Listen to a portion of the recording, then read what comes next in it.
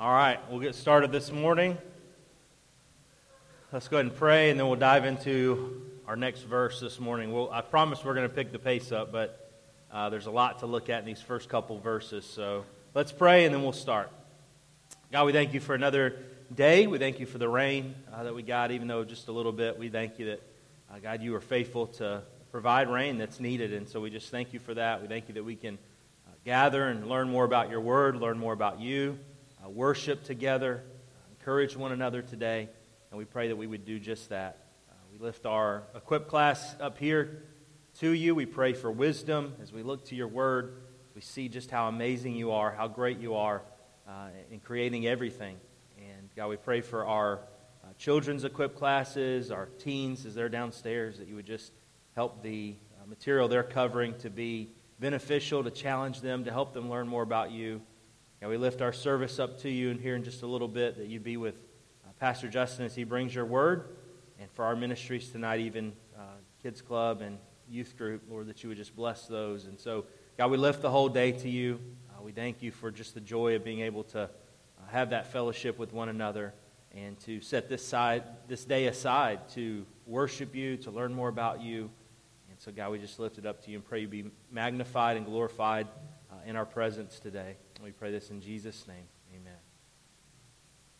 All right, so last week we dove into Genesis 1. A lot to unpack there. Very simple first verse, and yet we saw so many profound things just from that one verse about who God is, His attributes, how He's created everything out of nothing. We talked about really just the science of how much is there in that first verse. The omnipotent Creator speaking to existence, time, matter, space, all of that. And so this morning we're going to come to verse 2, and we're going to break down verse 2 in much the same way we did verse 1, one phrase at a time. We're not going to do this throughout the book of Genesis, because we would be in this till Jesus came back, probably, or till I died, whichever happened first. And so we're going to pick up the pace after this week, but I want us to see in verse 2 really just a proper, hopefully, interpretation of this verse. And I mentioned last week we're going to talk about some different theories about creation as people have tried to take evolution and fit it into Scripture. Where can we put this? Where can we make this fit with Scripture?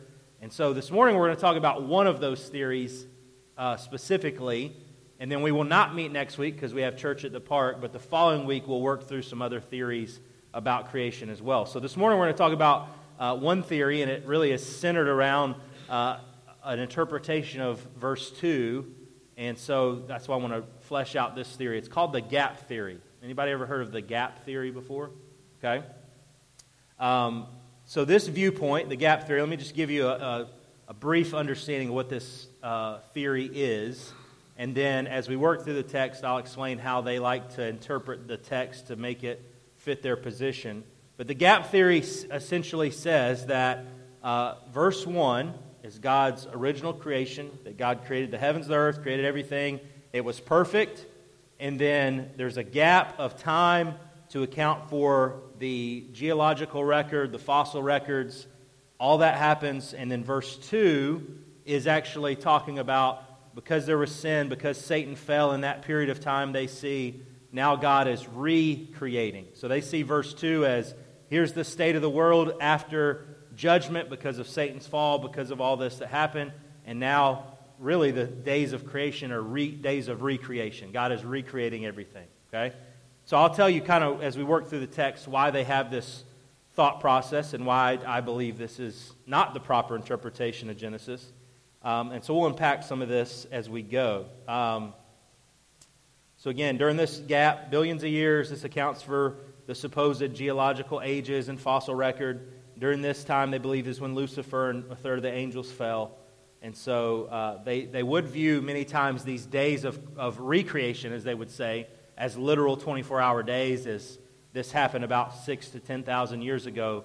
But they account for everything as far as fossils and all that as happening before verse 2. Okay? It's also referred to as the ruin and reconstruction theory. Okay, so there's ruin and then reconstruction here. Or the pre-Adamic cataclysm theory. So they believe there's this judgment and some kind of cataclysmic event, sort of like the flood, that we see later in Genesis, but something happened prior to verse 2, and then verse 2 is explaining how the world was left after this cataclysmic judgment from God. Okay? Any questions? We'll walk through some of these interpretations, but anything you need clarified on that position before we walk through it? If you have questions throughout, just raise your hand, or comments, raise your hand. So let's break this down a little phrase at a time. So let me read the verse, and then we'll break it down a little bit at a time. And then I'm probably going to have you guys read some verses. I have several passages that we'll touch on here in a little bit. So I'll probably, if you're willing to read some verses here in a little bit, I'll pass out some verses. So let's read this together. Genesis 1:2. The earth was without form and void, and darkness was over the face of the deep, and the Spirit of God was hovering over the face of the waters. Okay? So let's take that phrase, the earth was, and let's talk about that to start. So something interesting, you don't see this in a lot of translations, at least the few that I looked at, but verse 2, and actually every single verse in Genesis 1 other than verse 1, begins with a conjunction. Does anybody have the word "and" translated in that to begin the second verse? Does anyone say, "and the earth was without form, void"? What, will you read it for us?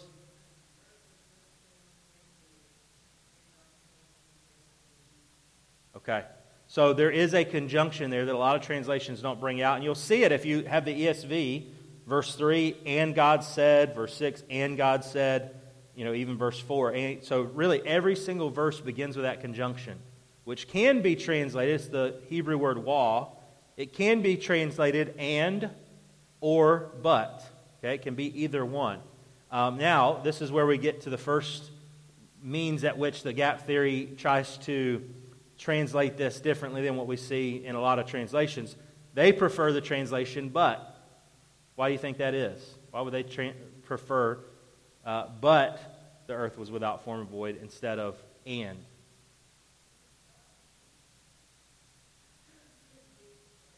Okay. Right. It's showing a contrast, right? In the beginning, God created the heavens and the earth, but the earth, and we're going to see how they translate the rest of it, but there's a change, right? God originally created, but something happened. Now, again, you can translate this conjunction "wa" as but. However, most of the times it's going to be "and." And as you look at really the context of what's happening, what you see in chapter 1 is clearly meant to be sequential, chronological. This happened, and then this happened, and then this happened, right? Not this happened, but then this happened, but then this happened. It's sequential, chronological. So that's why most translations either don't have that word, or as you see throughout the text, it's usually the word "and." Okay? So it seems very clear in the context. This is intending to lay out a sequential order of the creative acts of God in this creative week. So the word earth is the same word we see in verse 1, eretz, just talking about dirt or land. Okay, so it's talking about our planet Earth. And then the next debated word in this phrase, okay, and then, or and the earth, so then the next word is was. Doesn't seem like a very significant word, but this is another word that's very debated, especially by gap theory. So the Hebrew word is hayetha, and it simply means to be, or a state of being, okay? So that's why we translate it was. The earth was. It was being this way. This is how it came to be. Whereas it can also be translated became, okay? And so gap theorists propose that it should be translated became. Why do you think that fits their theory? So, but the earth became. Right. It fits right with the but. But, so God created the heavens and the earth, but the earth became this way, right? It signifies a change that happens, okay? So again, this word can be translated as became, but 98% of the time that we find this word in the Old Testament, it's translated as was, okay? So 98% of the time it's translated as was. We've talked about this, and we'll talk about this when we get into the next phrase as well. That's why I really wanted to focus on interpretation prior to coming to Genesis, but we talked about this idea of determining a word's semantic range, which means as you do a word study of a significant word in a passage, you want to study all the usages in Scripture and find out, well, what's the semantic range? What could that word mean? But then we don't just say, okay, what could it mean? And now let's take the meaning that we want to do. That's what it seems like the gap theorists have done. Well, it can mean became, and that fits really well with this theory, so we're going to make it that. Instead, we look at the context. How is it used? What can it mean? And then in the context, and what is the authorial intent? Did Moses really intend to communicate that there was a change, that God created things? Well, it's not laid out that way anywhere else in Scripture. So there's a lot of presuppositions with that position. And so it seems very clear in the context. This is just simply saying the earth was in the state of being without form and void. Okay? So the earth being without form or void is basically what it's saying. It's just acknowledging that this is the state the earth was. Okay? Any changes or any thoughts before questions before we move on? There's actually another Hebrew word that if Moses did want to clearly communicate a change of state that he could have used, and yet it's not that word, right? It's the word that's translated as was here, okay? So we could accurately translate the first phrase, and the earth was, or like I said, even, and the earth being without form and void, okay? So let's move on to the next phrase, and this is the one that is really probably the key to their argument, okay? So the next phrase is without form and void, okay? What do you think of when you think of those words, without form and void, just in English? How would you explain that, without form and void? Okay, yeah, without form would probably signify that. We're going to talk about, really, I think it's the idea of shapelessness, formlessness, right? And then what's void? What do you think of with void? Empty. Do some of you have a different word translated? What are your words if you have a different translation in the ESV? Without what? Formless and empty. I like that, okay? As we're going to see, really, I think it's shapeless. I like that word, shapeless, or formless is very similar. Empty or uninhabited, right? So we'll talk about that as we flesh through. But the Hebrew word for this is tohu wabohu. So the wa is the and. So tohu wabohu, it's kind of a rhythmic way of saying it. You see these words together a couple other places in Scripture that we'll look at. And so gap theorists believe these words should be translated as ruined and desolate. Okay? And again, they can have that meaning. Actually, tohu has a lot of different, has a pretty large semantic range. In the King James, it's translated elsewhere as vanity, confusion, empty place, nothing. There's all kinds of different ways. So it has a pretty large semantic range of what it could mean. And so one of those could be, well, it's desolate, it's ruined is that idea, okay? So gap theorists tend to lean toward that translation. Bohu simply carries the idea of empty, right? And so they say desolate as if to signify, okay, it was something and then it was ruined, it became nothing, and then it was almost inhabited and became uninhabited. It was desolated, okay? So they'll not only seek to translate these words to communicate these states as a result of judgment, they will also point to other passages in the Old Testament where these words are found together and how they're often speaking of judgment. So let me hand out some verses. I'll just go ahead and hand them out for the rest of our time together. So who would be willing to read some verses for us as we walk through this, okay? Debbie, if you'll read Jeremiah 4:22-28. Jeremiah 4:22-28. Okay, who else? Ryan, Isaiah 34, 8 through 12. Isaiah 34, 8 through 12. Okay, Bob, Isaiah 24:1. Okay, Isaiah 24:1, Bob. Terry, Isaiah 45:18. Isaiah 45:18. We'll keep going. Courtney, Psalm 104, 19-24. Psalm 104, 19 to 24. Okay, Corey? Isaiah 45, 7. Isaiah 45, 7. I think I've got, we'll say one more. Who would read the last one for us? Dan, Proverbs 8, 22 to 31. Proverbs 8, 22 to 31. Okay? All right, so we're first going to look at a few verses where, again, gap theorists will point to the usage of these Hebrew words, tohu, wabohu, and how it is speaking of judgment in these passages. And they'll say, look at all these cases where these words are specifically speaking of judgment. And so verse 2 has to be speaking of God's judgment upon a pre-Adamic civilization, pre-Adamic creatures, world, earth, whatever you want to say, because of the fall of Satan. And so then the days of creation are more days of recreation, okay? So yes, prior to Adam coming, right?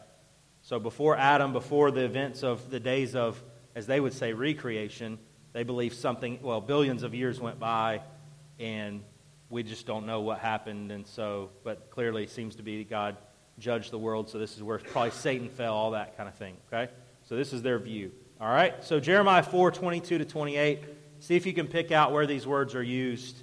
Hopefully you'll be able to catch them in, which version do you have, the NASB? Okay, I'm not sure which words they use, but see if you can pick them out, and I'll try to point them out, where we see tohu, wabohu, without form and void, in the context of this verse. So Jeremiah 4, 22 to 28.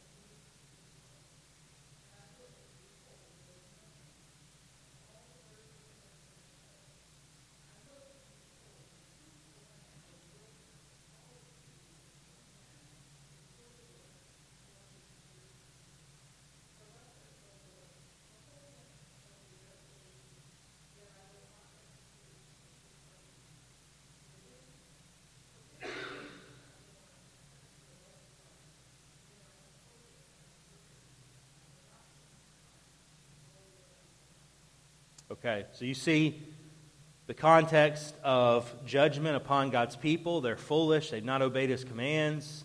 And so it says there, I looked on the earth, behold, it was without form and void. So there's our word, tobu, wabohu. You see even the heavens had no light. We see that mentioned in verse 2. There's darkness over the face of the deep. And so they would take this context.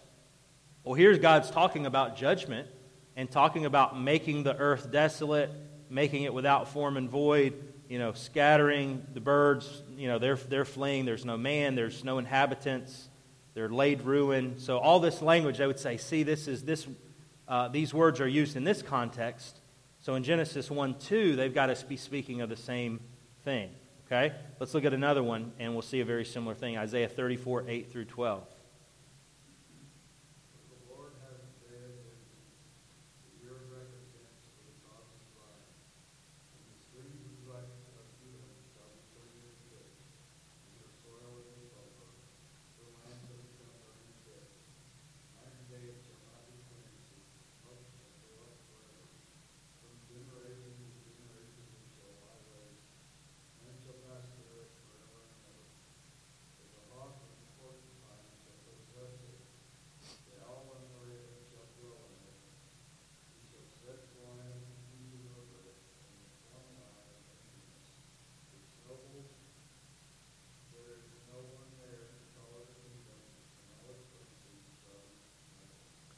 Okay, so in that context, the words tobu and bohu are confusion.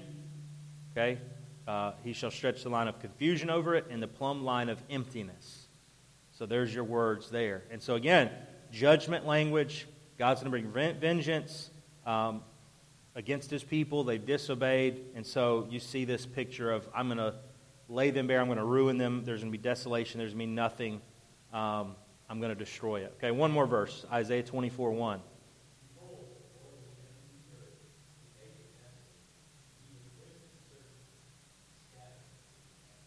Okay, so empty, the earth will empty the earth and make it desolate. Okay?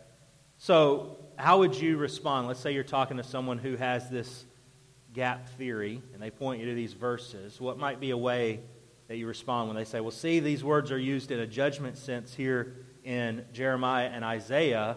They have to be referring to that in Genesis 1:2. What might be a response you could think of?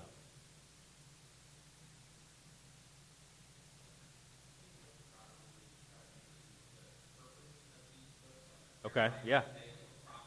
Mm-hmm.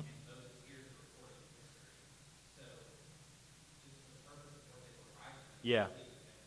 Yeah, I mean, the key always, we talked about this with interpretation, context is key.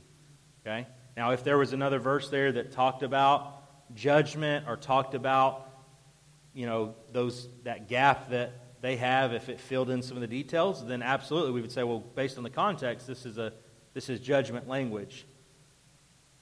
And while those words are used in a judgment sense elsewhere, that doesn't necessarily mean that's how they're used in Genesis 1:2. In fact, what I would argue is what you're seeing in that language of Jeremiah and Isaiah is really God using almost decreation language, right? Look, I've created everything, I've inhabited it, but if you're not going to obey, I'm going to wipe it out. We're going to start back over, basically. Okay, it's almost a decreation language, and although it has the picture of judgment in the context of Jeremiah and Isaiah, clearly because of his people's sin, and God's clearly calling that to judgment, we don't see that. You're really reading into the text in verse 2 to try to cram that in. Okay? Another primary passage they will point to is Isaiah 45:18. Who had that one? Isaiah 45:18.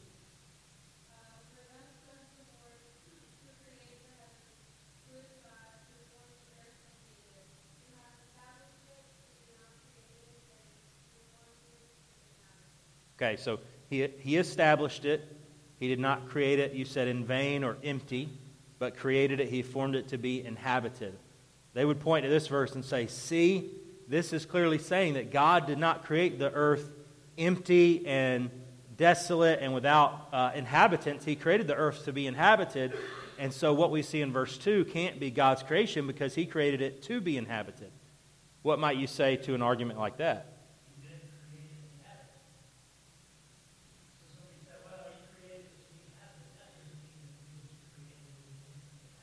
Yeah.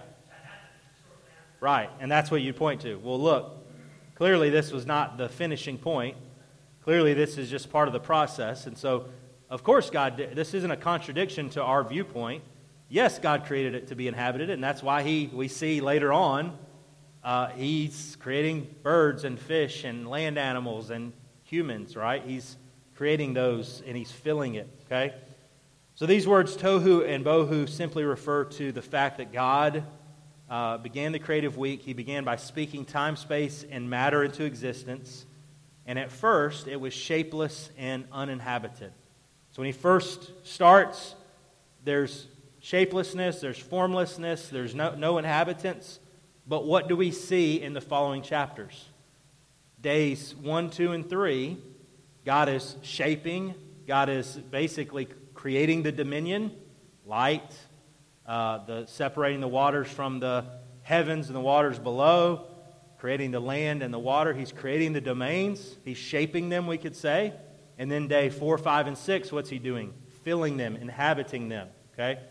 He's giving domain to the sun and the moon and the stars over the light. So he's created that domain of light and darkness. And now the sun, moon, and stars, as he says there, are going to rule over it, right? The sun's going to rule over it by day and the moon by night. So created dominion. Now someone to... Can somebody turn me down just a tad? I keep hearing a reverberation. Thank you. Huh?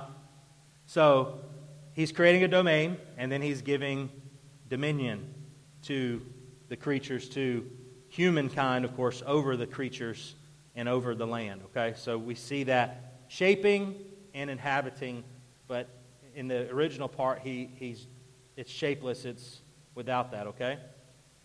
I like this quote from Umberto Cassuto. He says, just as the potter, when he wishes to fashion a beautiful vessel, takes first of all a lump of clay and places it upon his will in order to mold it according to his wish, so the Creator first prepared for himself the raw material with a view to giving it afterwards order and life.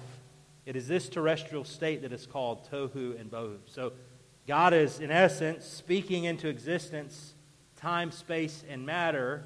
And then what we see in the remaining portion is he's taking that matter and he's shaping it, or he's creating sun, moon, stars. He's creating life from that, okay? Any questions before we move on from that passage? The earth was without form and void. Questions or comments? All right, let's keep moving. The next phrase, and darkness was, okay? The earth was without form and void, and darkness was, okay? Another argument made by gap theorists is that, well, Scripture clearly teaches that God is light, and in him is no darkness at all. And so, clearly, God could not have just created the darkness. He would not have created the world or the universe in a state of darkness, because he's a God of light. And so they would point to this picture of darkness as evil and light as holiness, as good. And they would say this can't be God's intended creation. This has to signify that sin has come on the scene, and that's why there's darkness, okay? But, as we're going to see in these verses, Scripture is very clear that God did indeed create darkness. Psalm 104, 19 to 24. Who had that one? Psalm 104, 19 to 24.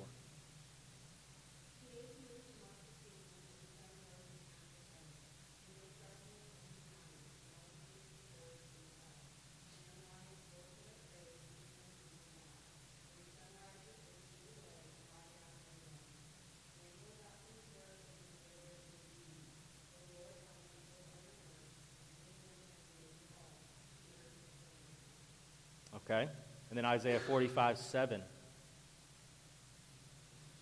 think so. Isaiah 45, 7.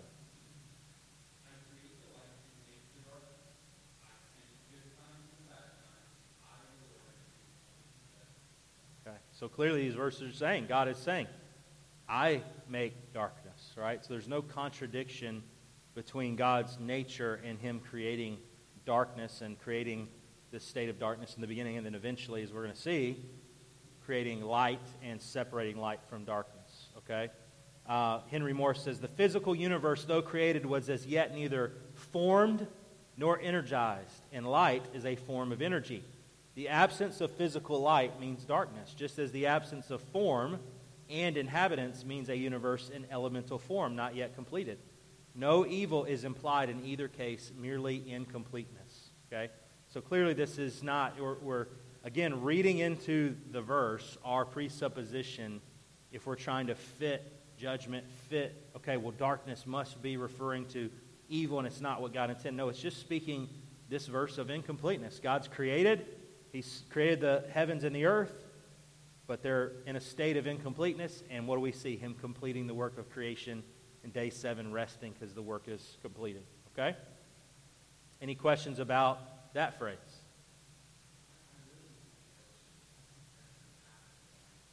Okay.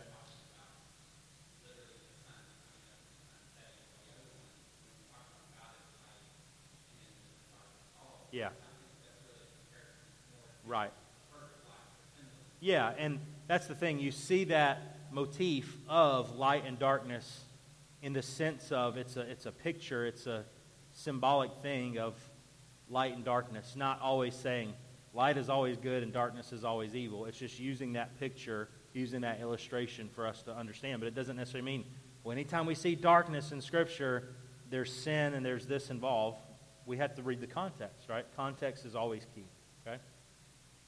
All right, the next phrase is, okay, so we see the earth was without form and void. Darkness was over the face of the deep. And then it mentions at the end it was over the face, the Spirit of God was hovering over the face of the water. So let's take that phrase, over the face of the deep and over the face of the waters. Really, they're referring to the same thing as we're going to see. The word face in reference to the deep and to the waters is the Hebrew word panim and means presence. Okay, so it's Spirit of God is hovering over the presence. Darkness is over the presence of the deep, but the Spirit is hovering over the presence of the waters. Okay? The word deep is the Hebrew word tahom, and in other places in the Old Testament refers to the waters of the ocean. Okay? So face of the deep, face of the waters are really a synonymous phrase. It's sort of a parallelism we've talked about before. So face of the deep, without saying it the same exact way, face of the waters. The deep is in reference, other times in the Old Testament, of the oceans, of the deep, the depths of the ocean. So what we see here is this picture of the earth is without form and void. It's really kind of this watery ball. There is matter, there is land, but it's just kind of an unorganized ball of matter, okay? And so we see here there's darkness over the face, over the presence of the deep, and over the waters. And I really like this passage in Proverbs 8 that I gave to Dan. Proverbs 8, 22 to 31. It talks about, it personifies wisdom, okay? So as you're reading this, read it from the perspective of this is wisdom personified speaking, okay? So Dan, if you'll read that, Proverbs 8, 22 to 31.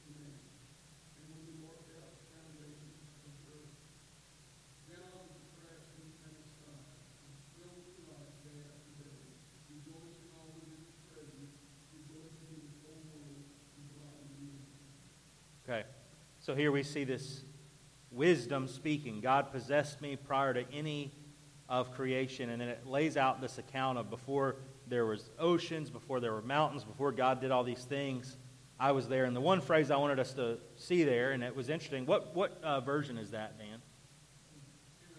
NIV, okay. So I'm sure we probably have some different translations with that word, but I think yours said, when he established the heavens, I was there. And then it said something about laying out the horizon. That was an interesting. Does anybody, I don't know what verse that is specifically, because I just have the paragraph here. Does anybody have a different translation about God, when he established the heavens, I was there? Mine says when he drew a circle on the face of the deep. Do we have any other words? Proverbs 8. Yeah, I guess you guys aren't turned there. Turn there real quick, because I want to see what some other translations say. Okay, circuit. A compass, yep. Right, compass is... Okay, drew the horizon on the ocean, okay. The idea really is, I think, that God's shaping, God almost creating the earth to be a sphere, this circle, this compass is the picture, and even the horizon we could talk about God's doing that, okay. So he's over the face of the deep, over the waters is kind of this shapeless form, but the Spirit of God is hovering. And so I like this note from Henry Morris. The fact that this compass, as the King James translates it, had to be set on the face of the deep shows that the face of the deep originally had no such sphericity. It was formless, exactly as intimated in Genesis 1:2. Elements of matter and molecules of water were present but not yet energized. The force of gravity was not yet functioning to draw such particles together into a coherent mass with a definite form. Neither were the electromagnetic forces yet in operation, and everything was in darkness. The physical universe had come into existence, but everything was still dark. No form, no motion, no light. Okay? So he almost envisions it as just this probably floating matter in not a solid form, not the force of gravity holding it together, but then God's creating this sphere, as we see in Proverbs 8, laying the horizons, creating that form. Okay?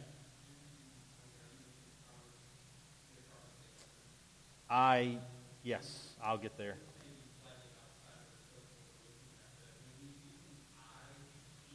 Mm-hmm.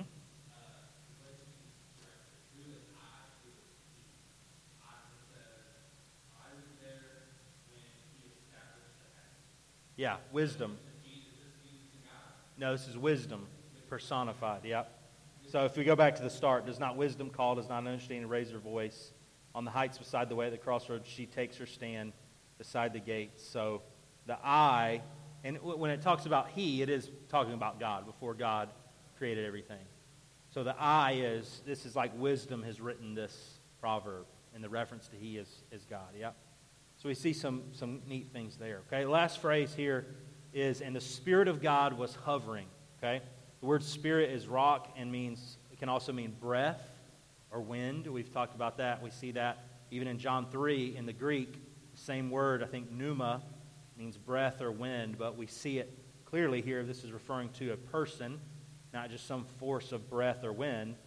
The Spirit of God is hovering over the face of the water. So it's, again, a point to the third person of the Trinity, the Holy Spirit. The word for hovering is rakaf and can mean move, shake, or flutter. Okay? Move, shake, or flutter. Kent Hughes says this about it. It's used elsewhere in Scripture of a picture of a bird hovering or fluttering above its young. And so I like this note from Kent Hughes. However, above the primeval chaos floated unutterable beauty, and the Spirit of God was hovering over the face of the waters. The verbal picture comes clear in the final psalm of Moses, where he uses the same word to describe an eagle that stirs up its nest, that flutters over its young. That's Deuteronomy 32:11. We have seen it when a bird suspends itself stationary in the sky by fluttering its wings. The Spirit of God fluttered like a nurturing bird over the dark in preparation for day one. So it's kind of a picture of this bird hovering or floating above the surface of the deep, preparing to continue the work of creation. Okay, so the Spirit of God's moving over the face of the shapeless, uninhabited matter of the watery material of the earth to shape it. And I want to read this by Henry Morris. It's a little lengthy, but I love how he brings the science of it into perspective as well. He says, in modern scientific terminology, the best translation would probably be vibrated. If the universe is to be energized, there must be an energizer. If it is to be set in motion, there must be a prime mover. It is significant that the transmission of energy in the operations of the cosmos is in the form of waves, light waves, heat waves, sound waves, and so forth. In fact, except for the nuclear forces which are involved in the structure of matter itself, there are only two fundamental types of forces that operate on matter: the gravitational forces and the forces of the electromagnetic spectrum. All are associated with fields of activity and with transmission by wave motion. Waves are typically rapid back and forth movements, and they are normally produced by the vibratory motion of a wave generator of some kind. Energy cannot create itself. It is most appropriate that the first impartation of energy to the universe is described as the vibrating movement of the Spirit of God Himself.